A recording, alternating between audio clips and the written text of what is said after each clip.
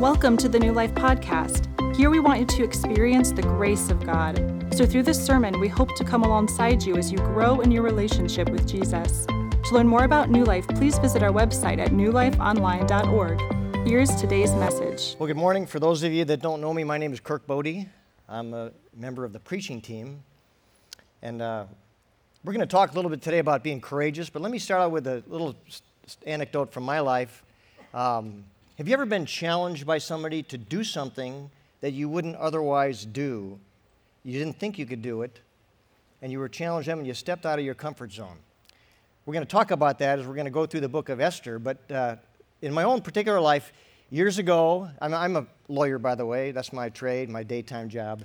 About 15, 20 years ago, I was challenged by our then pastors, Bob C. and Dave Troyer, if I would take Tuesday morning out of my practice, out of my schedule, and I would meet at the church with them and form what's now called the preaching team. And we would then review messages, we would prepare a series, we would prepare messages and creative arts and things like that. And they were kind of nervous about asking me to do that because that cuts into my job and things like that. There's some risk involved.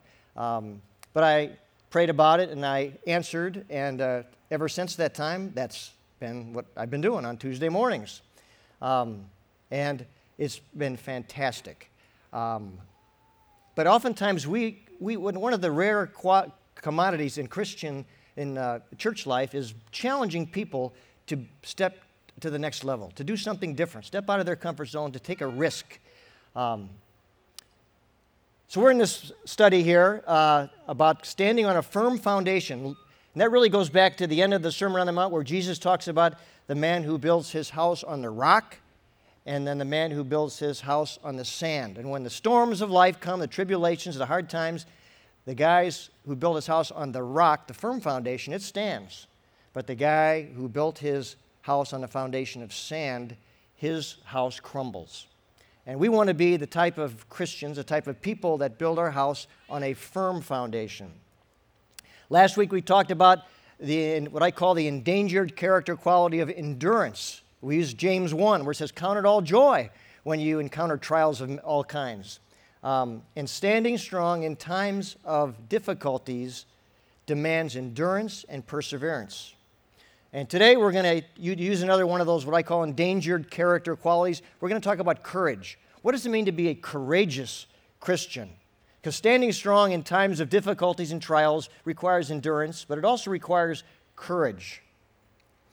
A verse out of 2 Timothy 1, verse 7, Paul says this. He says, "For God has not given us a spirit of fear and timidity, but of power, love, and self-discipline." So fear and timidity is not from God. And so we need to be courageous people in difficult times that we're in, either as a nation, as a country, in our families, in our communities, in your marriages. When circumstances that we encounter seem oftentimes endless or hopeless, or there's uncertainty as to the future, we need courage. We need courage to stand strong. When your health difficulties attack or when financial problems come, dealing with relational issues like marriages and raising children and grandchildren, we need to be courageous people to face what might be crippling fears that will keep us back, that will hold us back. So the question is, how do we get courage? How do we get there? How do we obtain this rare but necessary quality of courage? And sometimes the best way to do it is to look for a model or an example. And today we're going to look at the person or the book of Esther, the person of Esther and her uncle Mordecai. So if you want to, it'll be on the screens, but if you want to follow along, if you want to turn your Bible to the book of Esther, we're going to cover the whole book of Esther today, so we'll be here for a couple more hours, okay? The book of Esther is found in the Bible. If you go right to the middle, you're going to come to about Psalms. Go to the left of that, and you'll find the book of Esther.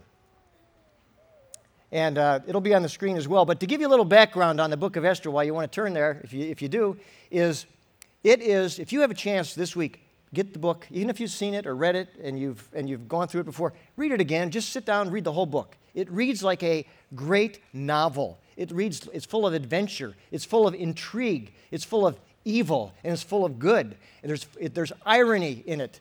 It comes to a climax where there's great drama. It's a fantastic book. But what's interesting, too, is a lot of people years ago didn't want that book in the Bible because nowhere in the book is God mentioned. Nowhere in the book do they talk about God. But once you read the book, you will see the fingerprints of God all over that book. He's the unnamed hero and player in the book of Esther. Okay, so before we dive into it here, it occurs back when the Jewish people were taken from their homeland in Canaan and they were transported over to Persia, and they are captives in Persia. They are exiled to Persia. And Xerxes is the king of Persia. And Persia at this time, if you were a person of history, is a huge empire, all the way from India to much farther west in Europe, the huge empire of Persia. And Xerxes is the king. He's also in our story here today. So we start out with Mordecai and Esther, our two main people. We'll talk about them. They're Jewish people. Mordecai himself was exiled and taken captive over to Persia. Esther apparently was born in captivity in Persia. So we start out in chapter 1 of Esther. Xerxes, the king, decides to throw a 7-day feast to celebrate, I guess, a wartime victory or something. So he's going to throw this feast, and it's full of excess and opulence.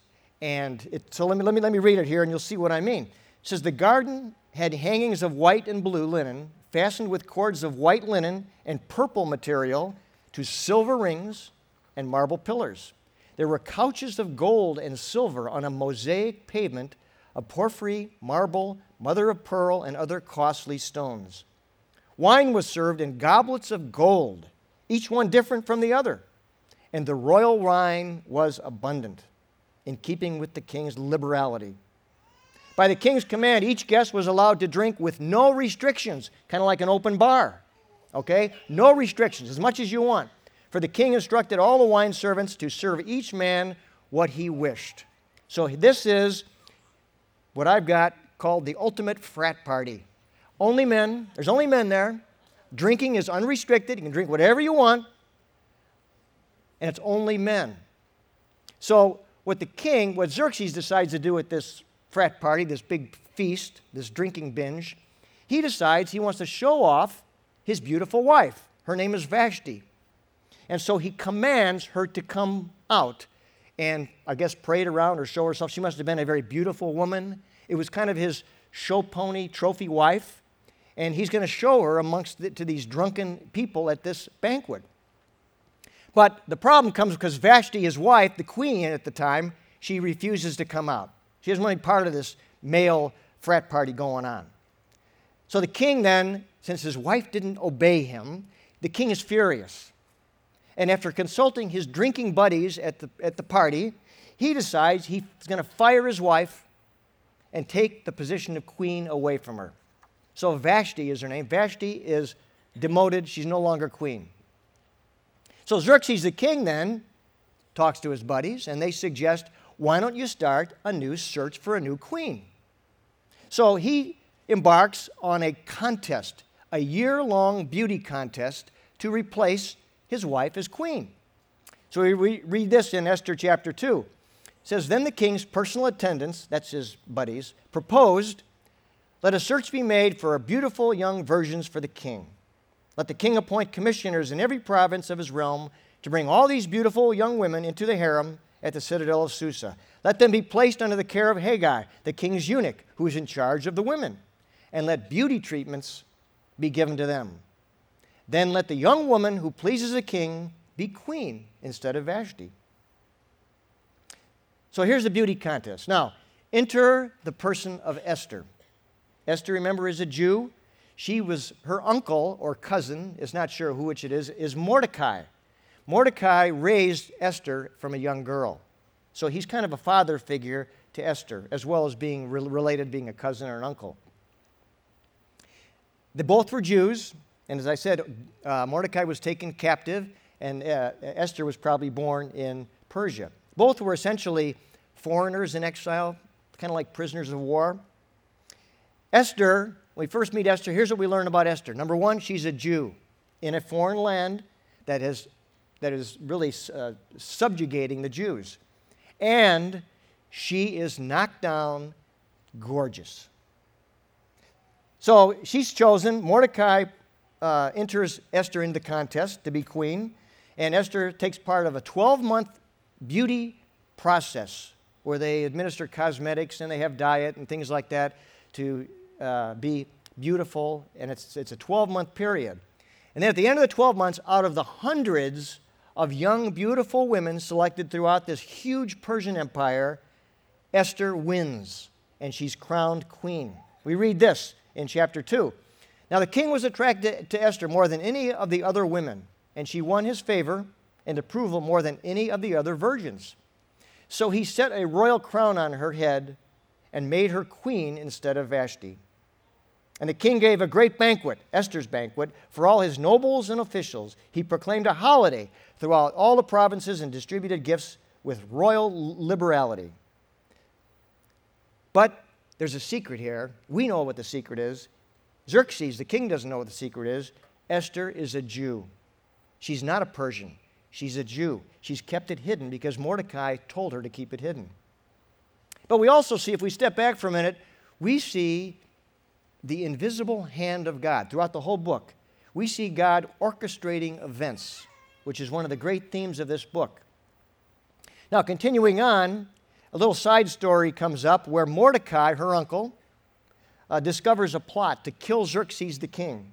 And he tells Esther, who's queen, and Esther tells the king, and the king is furious, and he finds these two guys that were trying to kill him, and their plot is thwarted, and they're taken out and hanged. So Mordecai exposes this plot. We'll come back to that later. That's an important element here in the story. Now, enter a guy named Haman, the villain. He's the villain of the story. And when you read the book of Esther, you will walk away with, there's this guy, he's very, very evil. But he's one of the king's right-hand men. He's one of the top officials in the country. And Haman, the bad guy, he's offended because when he leaves and comes back to the palace, Mordecai, who's out there, won't bow down to him. He won't get on his knees and bend like everybody else to Haman. So Haman is so enraged and so upset that this Mordecai, this Jew, won't bow down to him, that he resolves not only to kill Mordecai, but he resolves to kill all the Jews. We read this in chapter 3. When Haman saw that Mordecai would not kneel down or pay him honor, he was enraged. Yet having learned who Mordecai's people were, the Jews, he scorned the idea of killing only Mordecai. Instead, Haman looked for a way to destroy all Mordecai's people, the Jews, throughout the whole kingdom of Xerxes. So here we have one of the first recorded times of genocide, ethnic purging. They're going to kill not just some Jews, all the Jews. All the Jews are under a death sentence.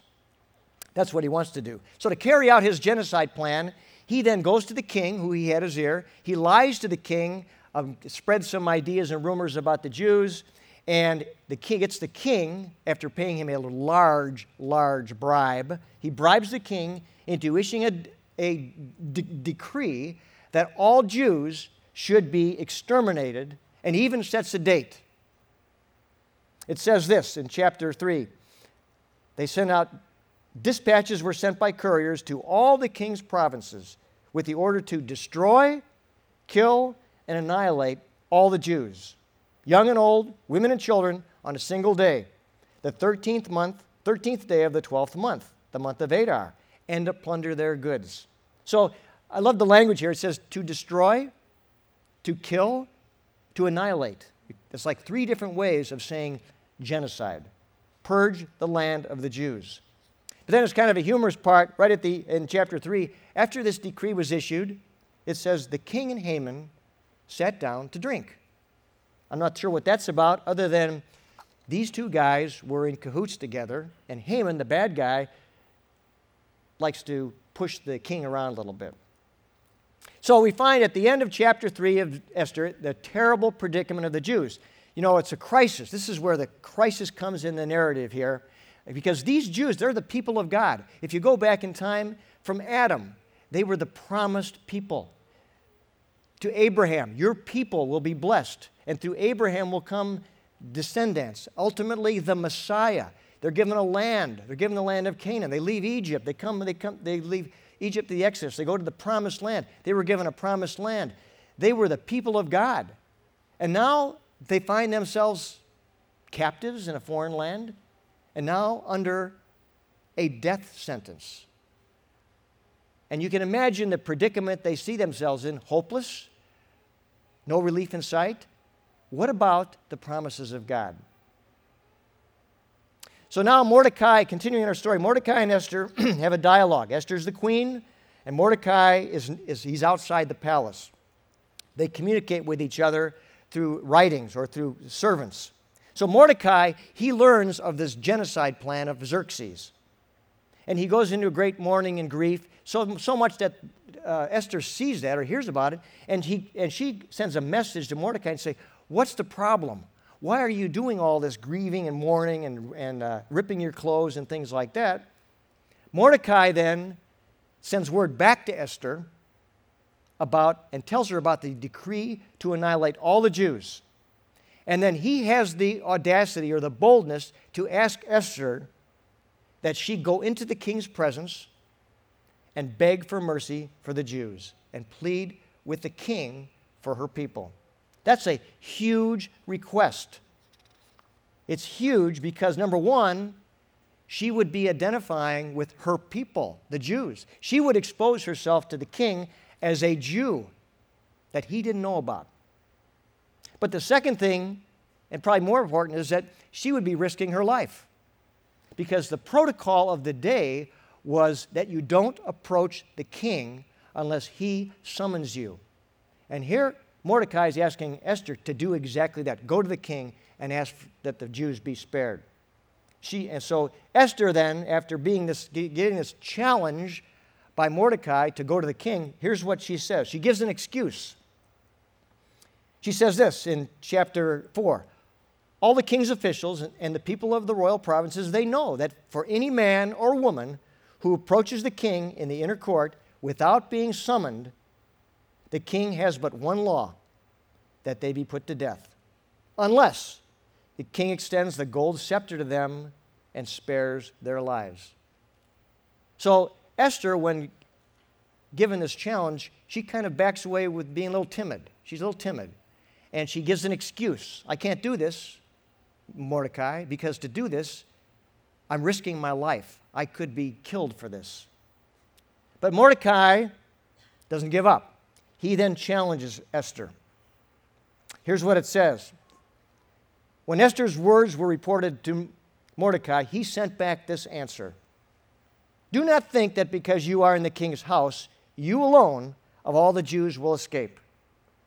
For if you remain silent at this time, relief and deliverance for the Jews will arise from another place, but you and your father's family will perish. And then he says this, and who knows but that you have come to your royal position for such a time as this. That's the challenge. Esther, courageous Esther, steps up to the plate, and she responds to this. She says this. That says, then Esther sent this reply to Mordecai. Go, gather together all the Jews who are in Susa and fast for me. Do not eat or drink for 3 days, night or day. I and my attendants will fast as you do. When this is done, after 3 days, I will go to the king, even though it is against the law, and if I perish, I perish. So here's Our Lady of Courage. She puts her own life at risk for the sake of the people of God. But Esther embarks on a plan after 3 days. Now, and interestingly enough, she calls for 3 days of prayer and fasting. She invites God into this, probably wants wisdom, discernment, and she embarks on a plan. So not only is this lady, Esther, gorgeous, and not only is she courageous, but she's shrewd as well. She's quite a lady. because she embarks on a plan after this 3 days of fasting and prayer. And as you read the story, you will see that it's very laid out. She just didn't barge into the king's quarters and say, hey, save the Jews. She didn't do that. She embarked on a plan, a very tactful plan, to appeal to the king under the protocol of the day. So, what she does is she puts on her royal, queenly attire. Now, that means she got all duded up to look very beautiful because she knows the king. She knows the king. It's her beauty that opens doors. So she makes herself be very, very beautiful, and then she goes and she makes herself visible to the king. She doesn't go in and talk to him. She makes herself visible. And it says this in chapter 5, when he saw Queen Esther standing in the court, she just was hanging around, he was pleased with her. And here it is. He held out to her the gold scepter that was in his hand. So Esther approached and touched the tip of the scepter. The king asked, what is it, Queen Esther? What is your request? Even up to half the kingdom, it will be given to you. So here's a miracle. He extends the gold scepter. That's the dramatic point in the whole book, when he extends that scepter to her. That means she's not going to die. She's accepted, and he wants to know what her request is. But she doesn't just blurt it out right away. Very tactfully, she says, well, what I want is a banquet. I want a banquet, and I want you to invite Haman to the banquet. So he sets up a banquet. Now, step away from the story, because we'll come back to it. There's a little interlude here in chapter 6 where it says the king can't sleep one night. Coincidence? I don't think so. King can't sleep. And in his sleeplessness, he starts to look over the records of the kingdom, says the chronicles of the kingdom, and he discovers that there was this plot that Mordecai thwarted some time ago. So he asks somebody, says, has anything ever been done for this Mordecai fellow? Because he saved my life. So then Mordecai is then honored to the humiliation of Haman. Remember Haman, the bad guy. So Mordecai is honored. They have a little parade for Mordecai, and he's honored. Now, back to the banquet. Queen Esther told the king she just wants a banquet. So he says, he sets up a banquet. And at the banquet then, he comes to her again and says, what is your wish? I'll give you half the kingdom if you want it. What do you want? And then here it is in chapter 7. It reads this way. Then Queen Esther answered, if I have found favor with you, your majesty, and if it pleases you, grant me my life. This is my petition. And spare my people. There she is, my people. Spare my people. This is my request. For I and my people have been sold to be destroyed, killed, and annihilated. So she exposes Haman's plot to kill the Jews. She publicly identifies as a Jew among those people that would be annihilated. The rest of the story is Haman is exposed. Haman is hanged. When you read the story, it's very interesting. He's hanged on the gallows that Haman built to hang Mordecai. That's the irony of the story.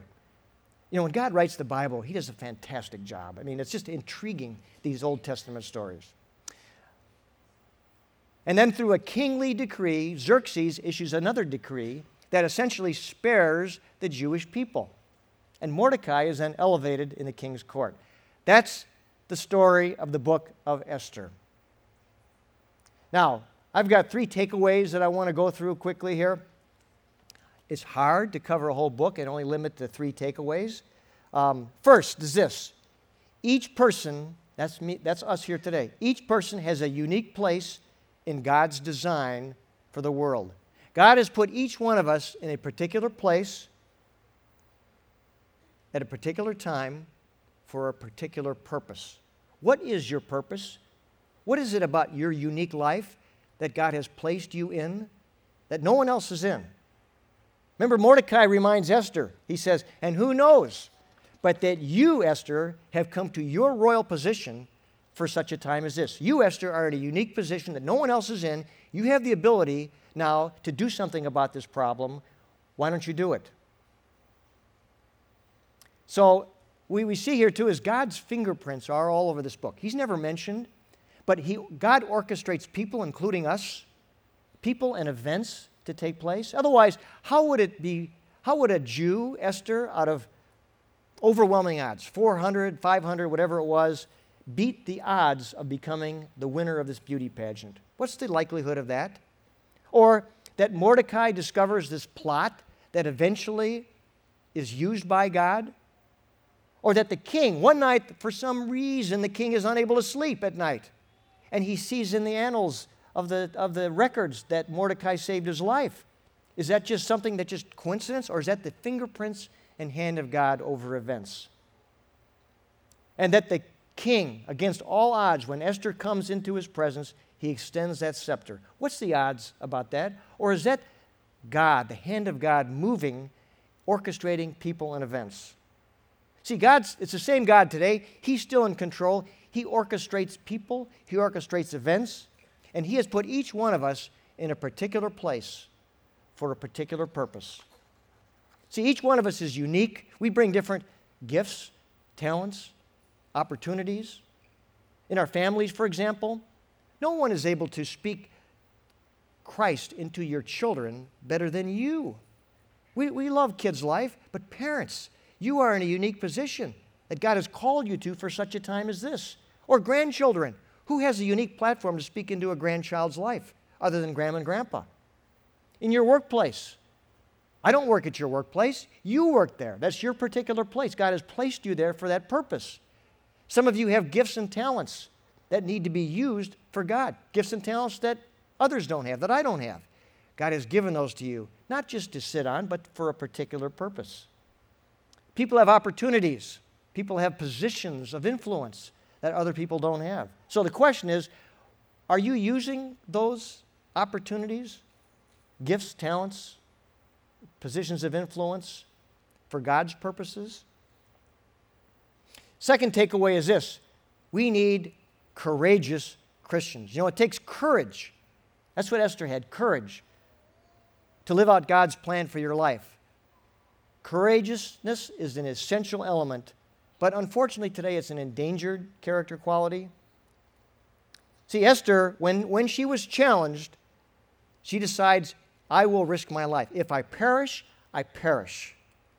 That's courage. It's like Rosa Parks, who says, I'm not going to go to the back of the bus, thank you very much, despite the consequence to Rosa Parks. That's courage. We're inspired by those things. We're inspired by Esther. We need to take that inspiration and become people of God that are courageous. Hebrews 10:39 says this, but we do not belong to those who shrink back. Esther didn't shrink back and are destroyed, but to those who have faith and are saved. It may cost something to do the right thing, but the right thing needs to be done anyway. It takes courage to be a Christian. It takes courage, first of all, to become a Christian. For you to humble yourself and realize you can't save yourself, that perhaps your life is a mess. It takes courage to admit you're wrong and you need a Savior. That takes courage to become a Christian. It takes courage to lead a Christian life.